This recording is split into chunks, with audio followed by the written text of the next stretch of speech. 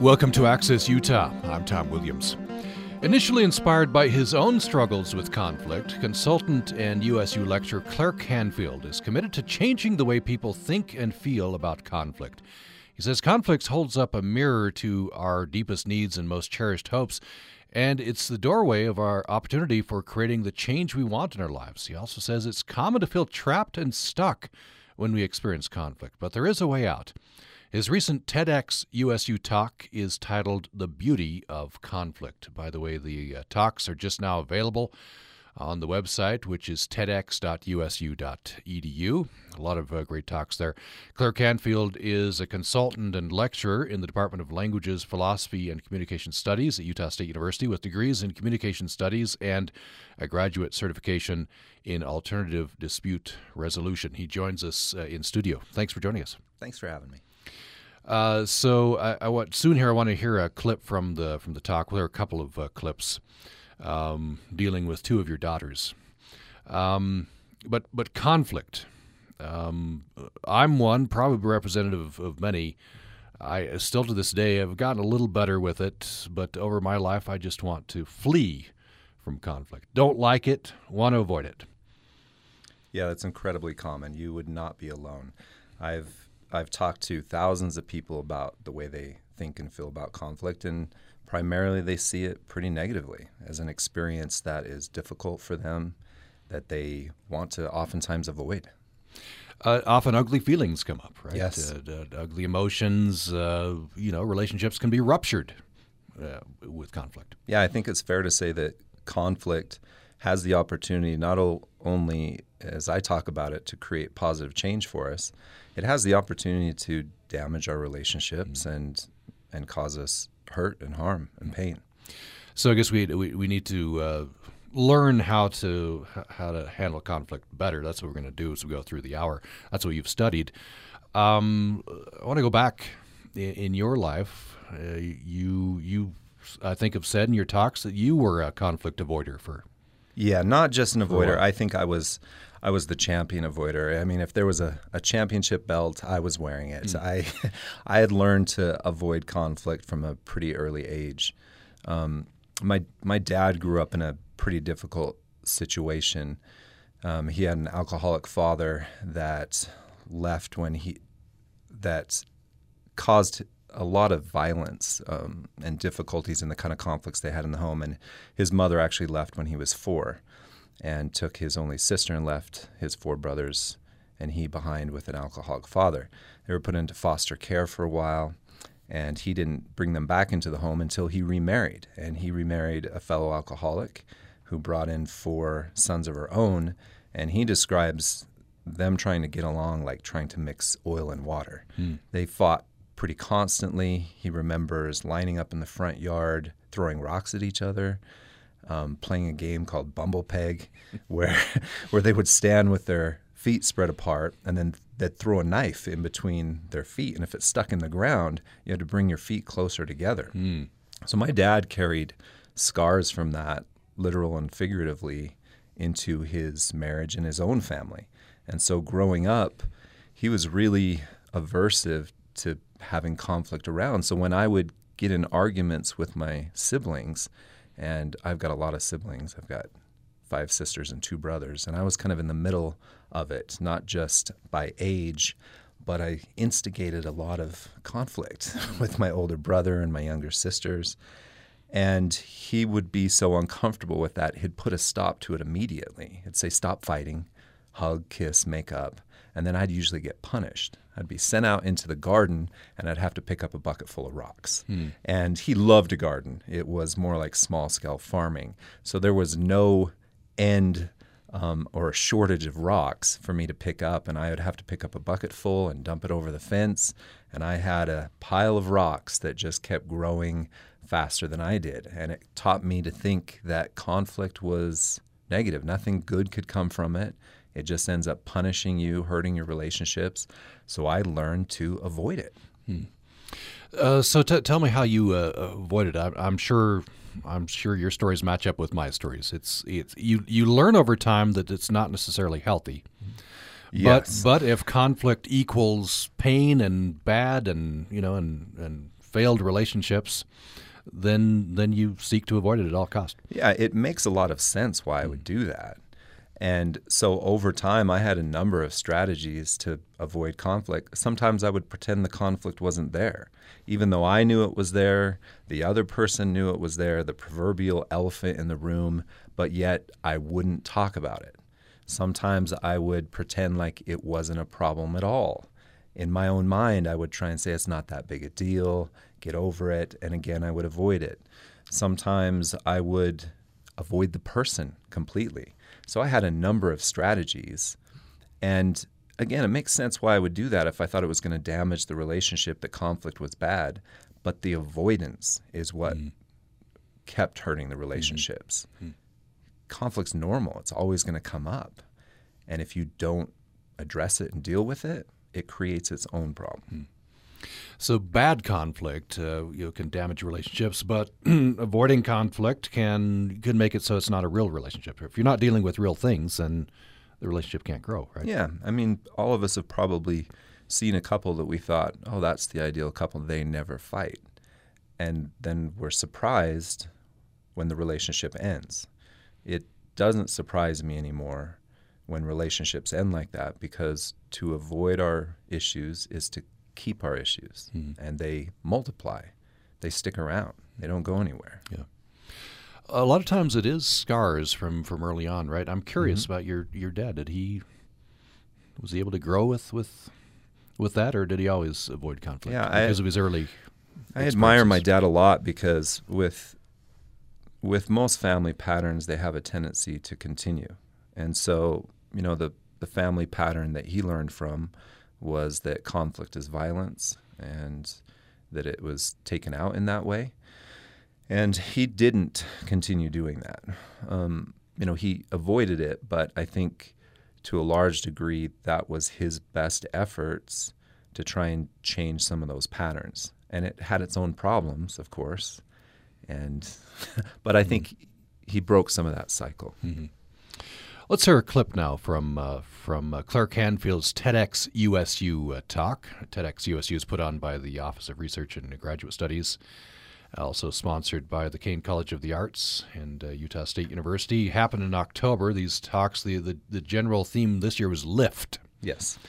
And so Clair Canfield is with us for the hour. He's a consultant, and he is a USU lecturer. Teaches a class every semester in conflict resolution. My favorite class, yes. Yeah.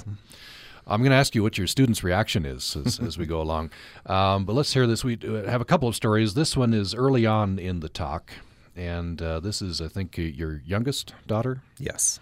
She's, I think, 4 years old. She was 4 at the time, yes. Yeah. So let's hear the story. Well, a couple of years ago, I asked my 4-year-old daughter to put away a couple of hair pretties that she had gotten out.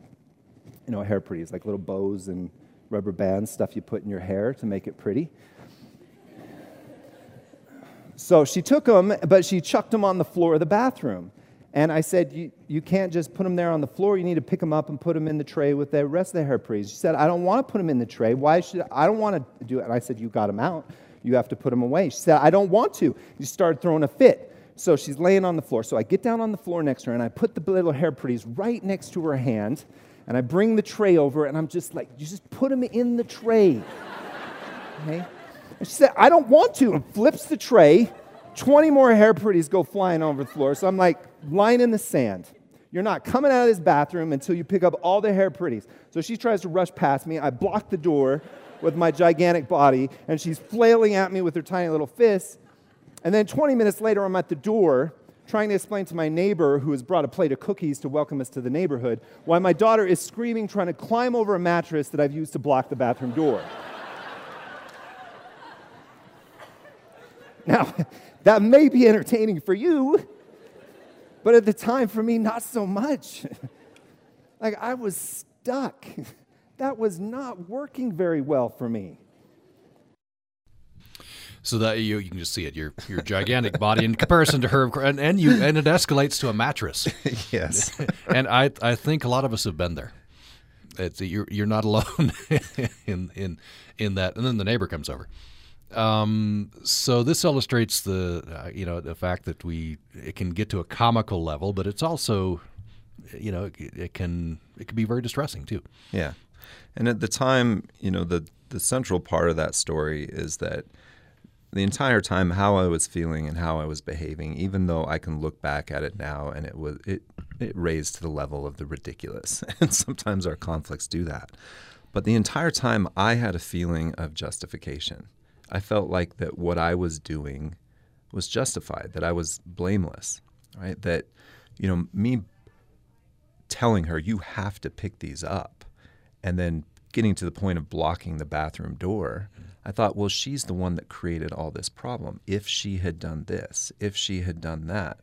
And if you think about your conflicts, how frequently do we think that the problem is because of everything that the other person has done, right? How they have responded to us, their behavior. And so it creates this feeling of justification that makes us believe that whatever we choose to do and however we feel, we're kind of blameless. And that then puts the power for change out of our own hands and says the only way this situation gets better is if the other person changes. Mm-hmm. Yeah, that really resonates with me. The most important thing becomes I'm right? Exactly. And you're wrong. And if that's the most important thing, then we can't make progress. And it's a trap. And it's seductive. I always want to go there in my conflicts because it makes me feel, again, this isn't my problem. It's not my fault if someone else would do things differently and change. But it's so unsatisfying in the long run. In the moment, it's like, yeah, I'm right. This feels good to believe that. And we'll walk away from the conflict, even though we're disappointed, we didn't get the outcome we wanted, escalation, emotions are high, slam doors, we still walk away feeling right. But it's in the long term unsatisfying. By the way, was there a resolution to that particular incident with your 4-year-old? No. I don't always get it right. Yeah. I have to work on this stuff really hard too. Yeah. I've been there. You put the hair pretties right next to her hand. All you have to do is twitch your finger. All you have to do is twitch your finger. And of course, she's stubborn. She's dug in too. Yeah. And it reveals one of the common problems of conflict, which is we're often trying to get the other person to do what it is we want them to do. And I can't control other people, not even my 4-year-old daughter. Yeah. Let's take a break. When we come back, I want to move forward to your college years.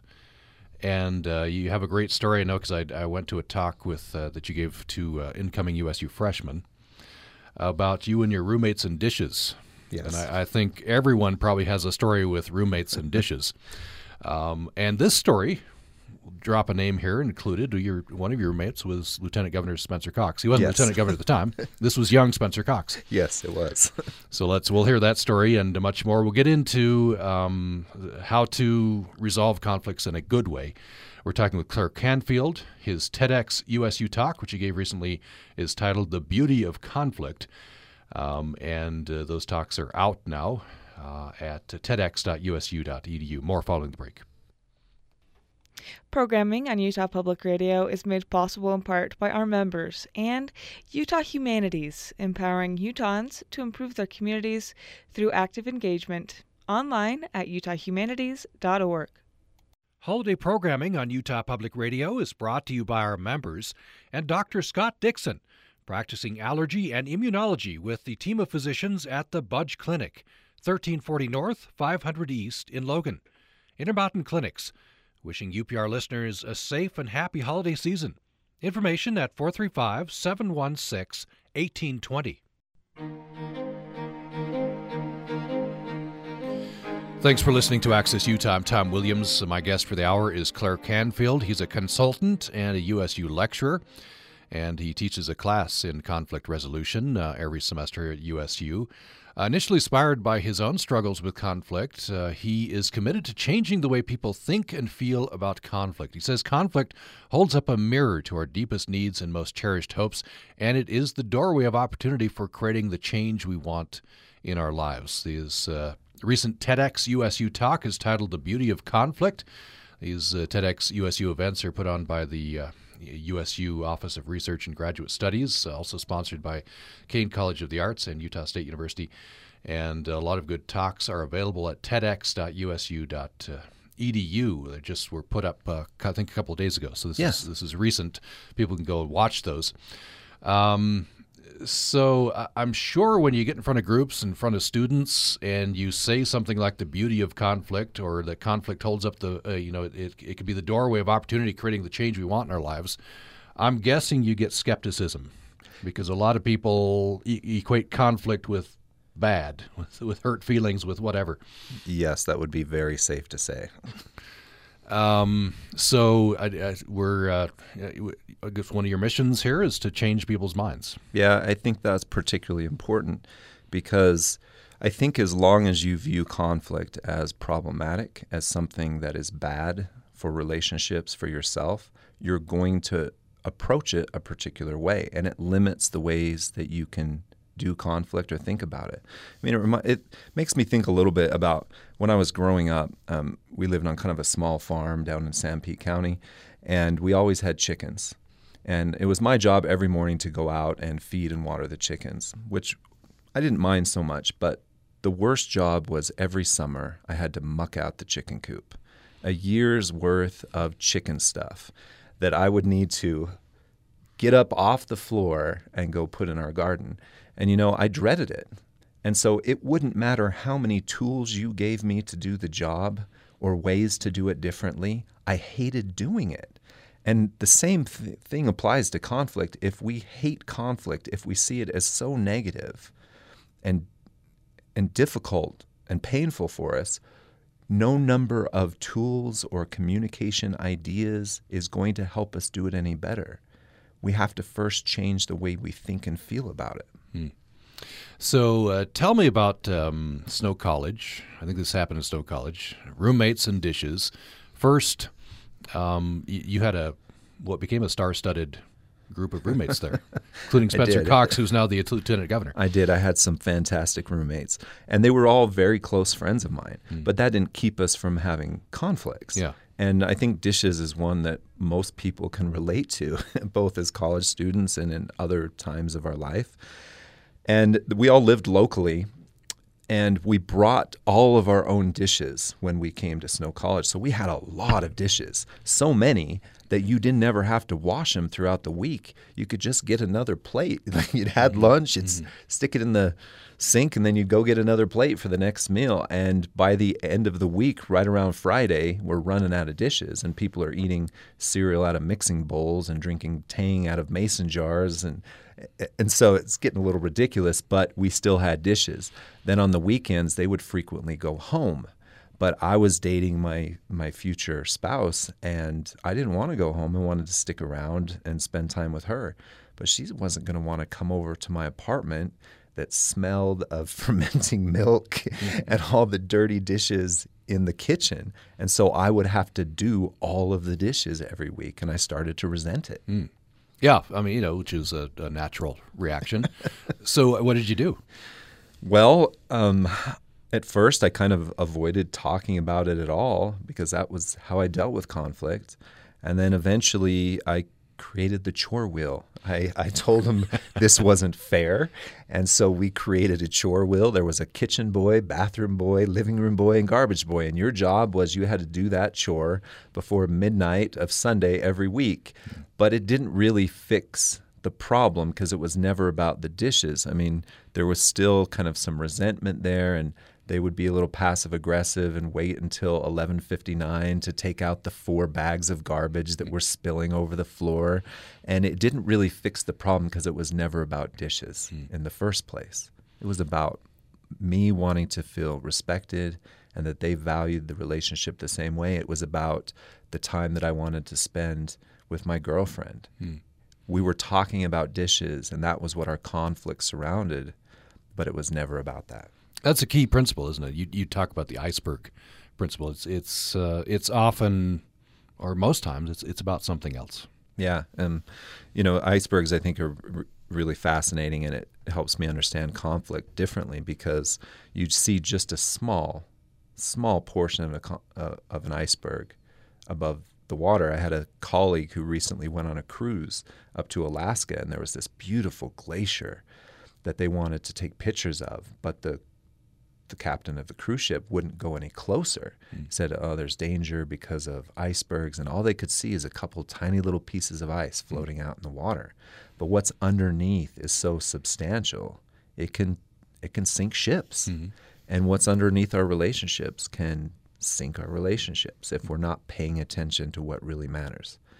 So did you ever have a deeper conversation with your roommates? I mean, you finally recognized this wasn't about the dishes so much as it was about your girlfriend wanting to spend time with her, about respect, right? Yeah, I never did. I mean, this has been a long journey for me to get to a point where I can start to see conflict differently.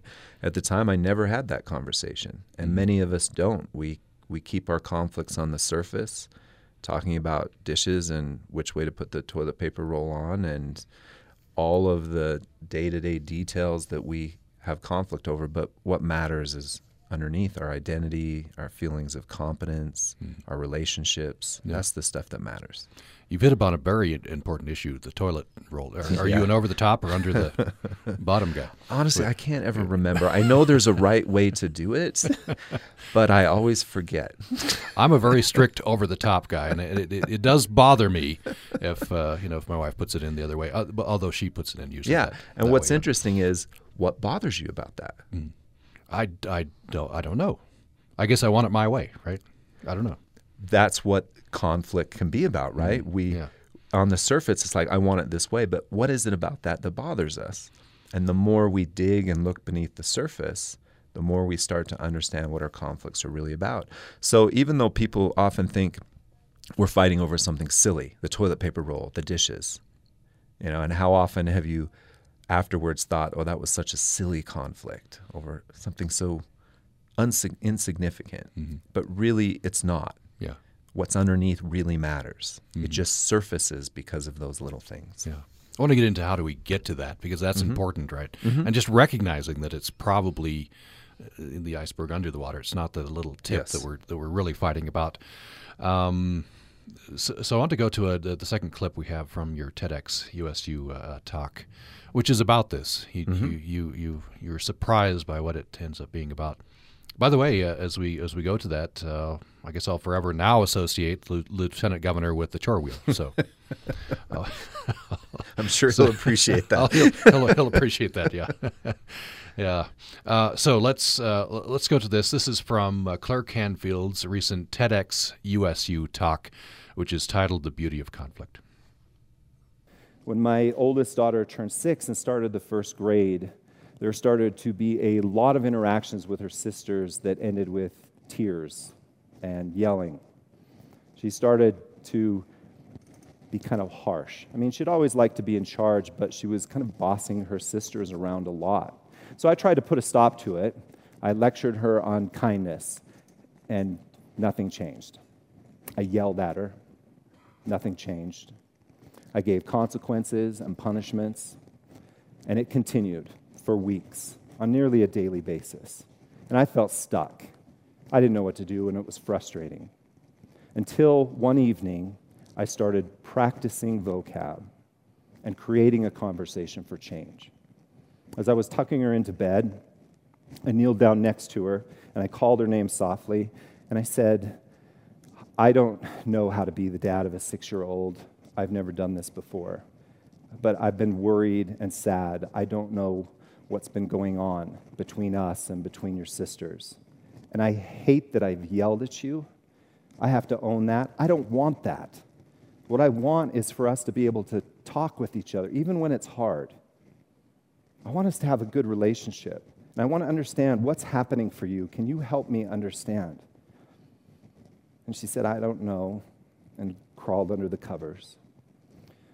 So I worked on keeping my heart open. I laid next to her. I tried to breathe in and let go of my desire to have her respond. And then I had the air ripped out of me when I heard her say, Dad, have you ever been bullied? And for weeks, she'd been dealing with a bully at school and hadn't known what to do about it, how to talk about it. I asked her how she was feeling. I told her about how I was bullied when I was a kid. We discussed how she could set boundaries with kids at school. We talked about how do we want to communicate in the future? How do we deal with these hard emotions when they come? And that conversation changed me. So that's pretty impactful. And, as you watch the video, you're tearing up as you say that. It's very important for you. Your heart goes out to your daughter, of course. Yeah. I was tearing up as I was watching this. Important experience for you, let alone your daughter.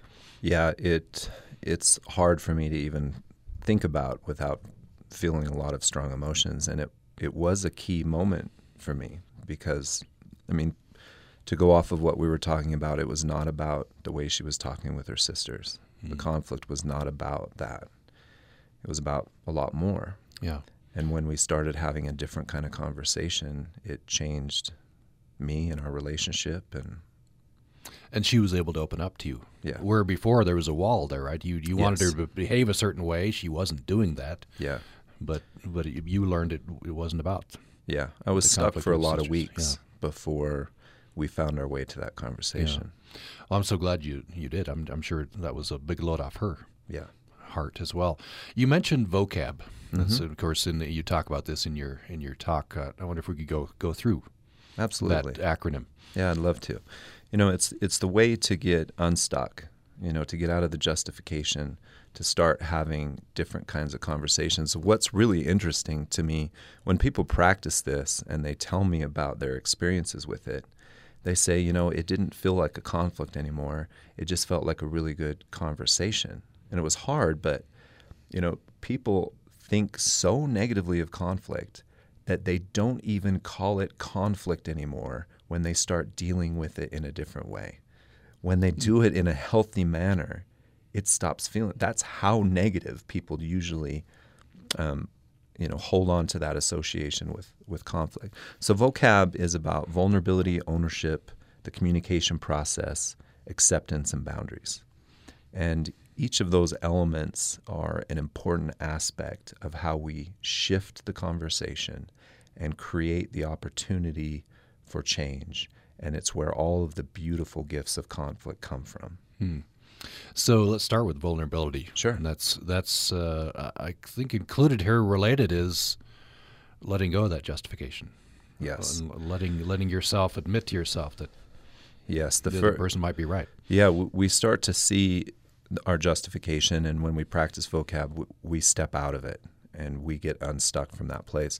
So vulnerability is tough because a lot of people, because they think of conflict as negative and kind of as a fight and a war, they come in really protected. They have armor on. Defensiveness, justification. We have our weapons of blame and accusations. Vulnerability puts all of that down. It lets people know, here's how I really feel, what I really think, what my part is in all of this, what I need and I hope for. And when we put all of that armor down and we make ourselves vulnerable, it encourages the other person to be vulnerable. And that's where we can connect, when we start to really see each other. And it's the connection that can come from that is beautiful. But both people have to be willing to do that, right? If one person refuses, then I guess it stops there. Yeah, and it's usually the first barrier that people run up against when I talk to them about conflict with my students, with, in my consulting, is they think, well, what if I do this and the other person doesn't? And yeah, they do. They get to choose, and they may not respond in the way that you want them to, but what's the alternative? I mean, how well has the alternative been working for you? And there's a great deal of power in when we take the first step and we create the change we want in ourselves, that it then can encourage other people to meet us there as well. My vulnerability encourages your vulnerability. The O is ownership, Yes. you said. Let's talk a bit about that. Yeah. A lot of times we don't take much ownership in our conflict, particularly when we're in justification. We don't think we own anything. I only did this because you did that. And we hand our emotions over to the other person and we say we're angry because of them. And all of that turning over our emotions and our behavior to other people puts the control in them. and we don't see our own potential to change and control. And it's really empowering to take ownership because we get to see exactly how I got here. When I look at that situation with my daughter and the hair pretties, I got there because of the emotions and choices that I made that led me to that point. And when I own that, I can then say, wow, I don't like where I'm at. I don't like where I'm heading. And I think I'd like to shift direction. So they're my emotions, my needs. And sometimes I play a part, things that I need to ask forgiveness for, that I need to apologize for. And as well as owning my part, it's about not owning the other person's part. I can only take responsibility for my stuff. By the way, I'm going to pause right here. I was going to Sure. tell my roommate and dishes story. You can evaluate this. So, similar situation. We all had a bunch of dishes, and I was the problem. So we had apartment meetings where they told me you're the problem, and I was the problem. I was the one who was not doing the dishes the least. My solution was, which is pretty typical for me, at least at that time, was I chose one set of everything, one dish, one plate. I put them in my cupboard. I would use that for every meal. I would immediately wash that and then put it back. So essentially, I'm removing myself from the problem, from the situation. I guess kind of a way of avoidance, right? It seemed like a real good solution to me. I didn't wash their dishes. I selected my dishes, so I sort of separated myself out. I don't know whether your professional evaluation of the way I handled that. Well, even though I consult and, I talk with people about their conflicts, I never see myself as in a position to judge people's conflicts and say, you're the person that was right and you're the person that was wrong. It never seems to be particularly useful to do that. What I'm really interested in is finding out what other people want, what will work for them. So for you, what was important about that whole situation? I think I didn't want to be the focus of apartment meetings. Okay. I didn't want to be the bad guy. Yeah. So it was very much about your identity and who you were and your relationship with your roommates. Right. And that can never get solved through dishes. Right. No matter who's doing them or whether or not you're dirtying them, it'll never get you what you want in terms of relationship and identity. So we often have the wrong conversations. Yeah, boy, isn't that true? Yeah. And especially at that age, you don't. Hopefully, you learn over time. Yeah. So the C in vocab, what does that stand for? That's the communication process, and I see that as really central. And people have often talked about communication as a way to deal with conflict, but it's not the answer. You can communicate and make things worse. It's very much matters how you do it. So oftentimes when we're in conflict, we're telling stories. My version of the story, your version of the story. They end in a lot of periods and exclamation points. And what works is to stop telling stories and start asking questions. When I ask, what is this about for you? What is it that you want? Right? How are you impacted by my behavior? Right? How do we deal with this? How do we move forward? All of those kind of questions help us to see underneath the surface of the iceberg. It helps us to explore the other person's emotions and needs and our own. And after we ask, we have to be really careful about the way we listen. I can be a great listener in conflict and I can hear all of the contradictions that people make, or I can be a really good listener to find out, when I think I'm being attacked so I can get defensive. But the kind of listening we need to do comes from a place of curiosity. I really want to understand. And I'm amazed at how people will tell us what they need and what's important to them if we're really listening. By the way, you I'm curious about your classes that you teach. These are college students. Yes. And you're talking about conflict resolution, and some of them will have come from homes like you did, or the experiences where conflict is very difficult. Yeah. For them. What's the reaction do you get? What stories do they tell you? I I'm not surprised by the stories anymore. I see the same patterns and things happening, and oftentimes they relate. What I hope they respond with is hope. Like I come into conflict not because I'm naturally good at it, but because I was terrible at it. And I had to learn a different way. And I was able to do that. And I hope now that I can share things with people that will give them the same hope to see conflict differently, because I know how much it matters in our lives and in our relationships. Marriages can be a fertile ground for conflict, good and bad. With your background, how did that work in the early years of your marriage? That was the point that brought me to a willingness to really explore this. I was about a year into marriage, and as I said, I was a massive conflict avoider. And I was sitting in a communication class as an undergraduate, and I was learning about different styles of how people deal with conflict. Some people have a style of really competitive conflict, right? They fight for what they want. They're really assertive. Some people are really accommodating. They kind of will give in. They use the word fine a lot. It's fine. No, whatever you want, it's fine. Some people like me were an avoider. Others will compromise. Collaboration is something that I never even had heard of. It's where people really work together to find out what they both can eat. And as I'm sitting there learning that and thinking about it, I recognized I was a massive avoider. And I thought about the importance of my relationship with my spouse. And I knew that if I didn't do something about this, it was going to hurt the health of my relationship. I couldn't keep doing that. So I had to figure out a different way. And I guess because you were in communication studies, that way you jumped in there. It's an interesting reaction. You wanted to change personally, but you also wanted to help other people to change here. Yeah. Later, I kind of found my calling as a teacher. I found that not only did I need to do this for myself, but it was something that I wanted to offer to other people as well.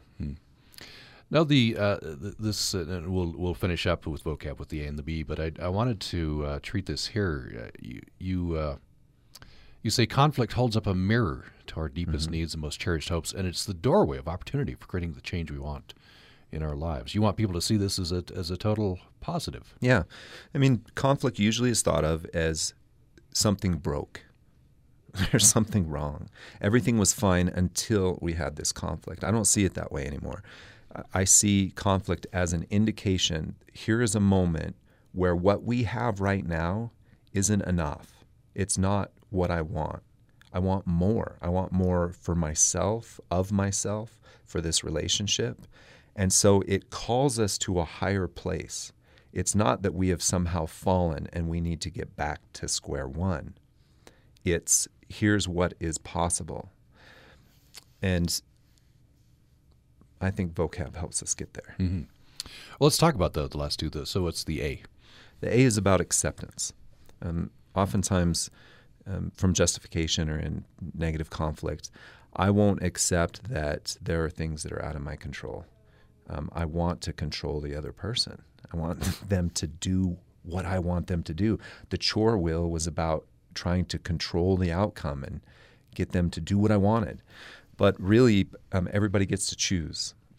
And when I come to a place where I accept everybody gets to choose for themselves, I get more of a sense of peace and serenity in my conflict, because it's so frustrating to try and control even my 4-year-old daughter to pick up 3 hair pretties. Like, I was so frustrated because I couldn't do it. Another part of acceptance is when we create change, it's going to bring loss, always. Sometimes it's just the loss of an idea, but we mourn our losses. When something that was important to us is gone, it hurts.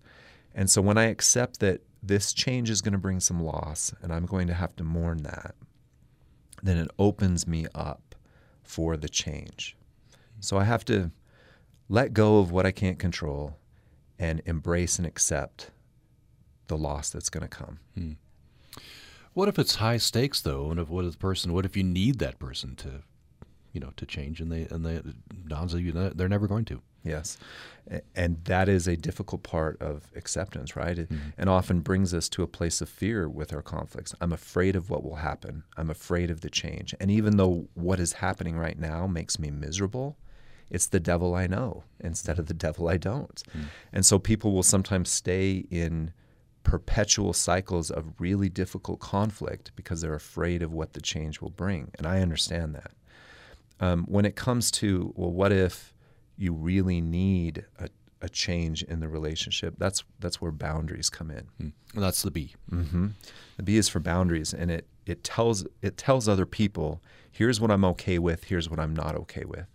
It sets up a perimeter that allows trust and intimacy to be built. It's a bit of a paradox. We often think, I don't want to be rude to people and tell them no, or that I'm not okay with this. But by not doing that, we constantly let them violate our expectations and boundaries, and we don't feel close to them. We can't trust them. We can only start to trust when we say, here's what I'm okay with, here's what I'm not okay with. Let's take another break. When we come back, more with Clair Canfield, who's a consultant and USU lecturer. His recent TEDxUSU talk is titled The Beauty of Conflict. And he says that conflict is the doorway of opportunity for creating the change we want in our lives if that conflict is handled right. And he has this acronym VOCAB, which we've just explained. When we come back, I'm going to ask Clair Canfield, can you apply these principles? Do we think we can apply these principles to, say, the nation? We've come through a big, negative, bruising, endless conflict that was also called the presidential election. I want to see if Clair Canfield thinks we can apply some of these principles on a broader scale. More follows this break. This is Science by the Slice.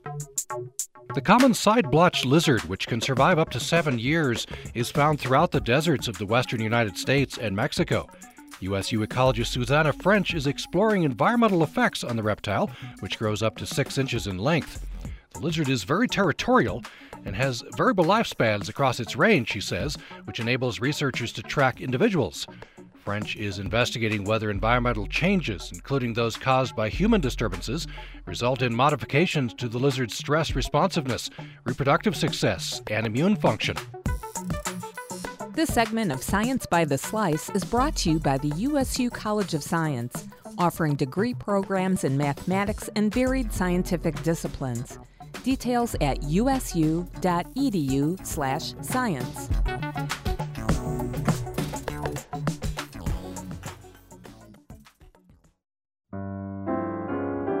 Hi, I'm Michael Feinstein. Join me for an hour of Yuletide cheer and music from Song Travels Home for the Holidays. We'll journey from Hollywood's vintage silver screens to New York City's venerable Birdland Jazz Club and hear seasonal classics and rare recordings from some of my favorite performers.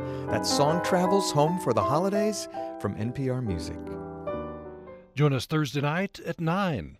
And we hope you'll check out the rest of our holiday programming at our website, upr.org. Thanks for listening to Access Utah. We're talking with USU lecturer and consultant Clair Canfield. Initially inspired by his own struggles with conflict, he says he's committed to changing the way people think and feel about conflict. His recent TEDxUSU talk is titled The Beauty of Conflict, and the TEDxUSU event for 2016 happened in October on the USU campus. It's put on by the USU Office of Research and Graduate Studies, sponsored by USU and by the USU Kane College of the Arts, along with the Office of Research and Graduate Studies. And there are a lot of great talks there, and they're now up on the website, TEDx.usu.edu. Clair Canfield is a lecturer in the Department of Languages, Philosophy, and Communication Studies at Utah State University. You can join the conversation here. We'd love to hear from you. If maybe you have an example from your life, 800-826-1495, 800-826-1495, or upraccess@gmail.com, and we're on Twitter at upraccess. So I'm curious about whether these principles you think can be expanded to larger groups. And let's take the United States of America. We've been through what you could call a pretty traumatic 2-year, 3-year event, endless campaign, which is pretty nasty. And I think a lot of people are worried about polarization, and there's no middle, and we're talking past each other these days as a nation. Yeah, I think that's a common concern, and I've heard that a lot recently. And I do believe that this works. I've watched it work for myself and for other people. And it's difficult to apply, and it takes some practice. It doesn't just make your conflicts go away. But I've watched people have conversations where they lead towards understanding. Even if we don't agree, we can find ways to interact civilly with each other. Mm-hmm. How do you think best is for that to happen in the political arena? Trump supporters, Clinton supporters. How do we apply these principles? Well, I think you'll probably notice that a lot of these conversations are polarized, and it starts to look like dueling monologues. We're not really talking with each other; we're talking at each other. And I think when we apply some of the communication principles, that portion of vocab, we start to shift the conversation. I think a lot of times we do not understand, because we do not agree, we don't necessarily try to understand where the other person is coming from. Like, why are they upset? Why do they feel the way they do? And I don't need to agree with it, but it is important for me to understand it. So when I ask questions and I listen, it builds empathy and understanding in me so that I can see why they believe the way they do. Even though I disagree with it, I still see them as a whole person. And, then it requires some vulnerability to share how I feel and the fears that I have as a result of what I see happening here. All of those things, again, I believe have the potential to connect us and to help us to work through our problems. But it's hard. Mm-hmm. Yeah, I guess if it wasn't hard, we'd be doing more of it, right? We have it figured out, yeah. I wonder if we'd have about 4 minutes left. I wonder if you could give us another story or two of how you applied these principles in your life, or for people that you've worked with or talked with. Sure. I often have stories about my daughters because we have so many interactions, and I'm often getting it wrong and trying to get it right with them. So I get a lot of practice with them. And my daughter last summer, she left a peach on the table. And our table at the time, we didn't really use it so much for eating on as we did for, like, my wife has nice decorations on it and things like that. And so you don't really eat on the table. We've got like a countertop that we eat at. So she had left this peach and it was making a sticky mess, and I cleaned it up after her. And then at dinner time, she tried to go and sit back down at the table again. And I said, I don't want you to sit there because you left this peach mess, and we want to keep the table clean, so please don't sit at the table. And I left for something. I came back, and there was her dirty dishes sitting on the table. In your face, Dad, right? So again, the dishes have created conflict, right? So as I was doing the dishes, she came in the room, and I said, I asked you not to eat at the table, and you did, and I had to clean up after you, so I'm going to ask you to do something for me. So I'm going to have you finish the dishes. And she said, I don't want to. That's not fair. It's not my turn. Why do I have to do it? And she was feeling really justified, and so was I. And so I was practicing, okay, what do I need to do here? And I said, well, that was a choice you made, and I'm not okay with you having done that, and so I'm going to ask you to do this. And I left the room, and I was trying to focus and think about, okay, how do I stay responsible? How do I practice this? And then she came limping out onto the deck where I was, and she said, Dad, I was trying to do the dishes, and I was putting a bowl away, and bam, I hit my elbow on the countertop. And then I tried to put another way, and bam, I hit my other elbow. So she's giving me this story where, I'm imagining dishes flying through the room, and she wants me to kind of play her hero and take her out of this. But I tried to just ask her, well, are you okay? How are you dealing with that? And she doubled down. She came out later with another story, near tears in her eyes. And she doubled down again and came out and told me how, if I didn't do the dishes, then she was going to tell Mom how I was being a big idiot, and that's why they weren't done. And she kept trying to draw me in to kind of the drama. And, it was really hard to just continue to stay in a responsible place and maintain boundaries and accept that she was going to get to choose how she was going to respond to this. But 2.5 hours later, we ended up having a conversation, a very short one, but she said, I just really didn't want to do dishes. And I said, I understand that, but I'd like to have us figure out a way to talk about those things without trying to fight about it. Mm-hmm. Yeah, it sounds like you have a good relationship with your daughter, Sue. And I'm working on it. I'm working on it. I can imagine in your household, this being a mantra. You say vocab. Let's go to vocab, right? My daughters don't want to listen to that stuff right now. I'm their dad. Maybe at some point this stuff will register, but it's a mantra in my own head. I may not always know how to do it, but I'm really aware now in my conflicts what doesn't work, and I know what does, and I can keep practicing it. Right. There you can is a place to go to find out more. I don't know, any place you'd like to direct people? Well, I'd love to people to check out the talk, and hopefully it'll have some useful information for them. I'm working on a book right now, but it's not done, and so for now they can access that, and hopefully it gives them a little bit something to think about and change in their own conflicts. All right.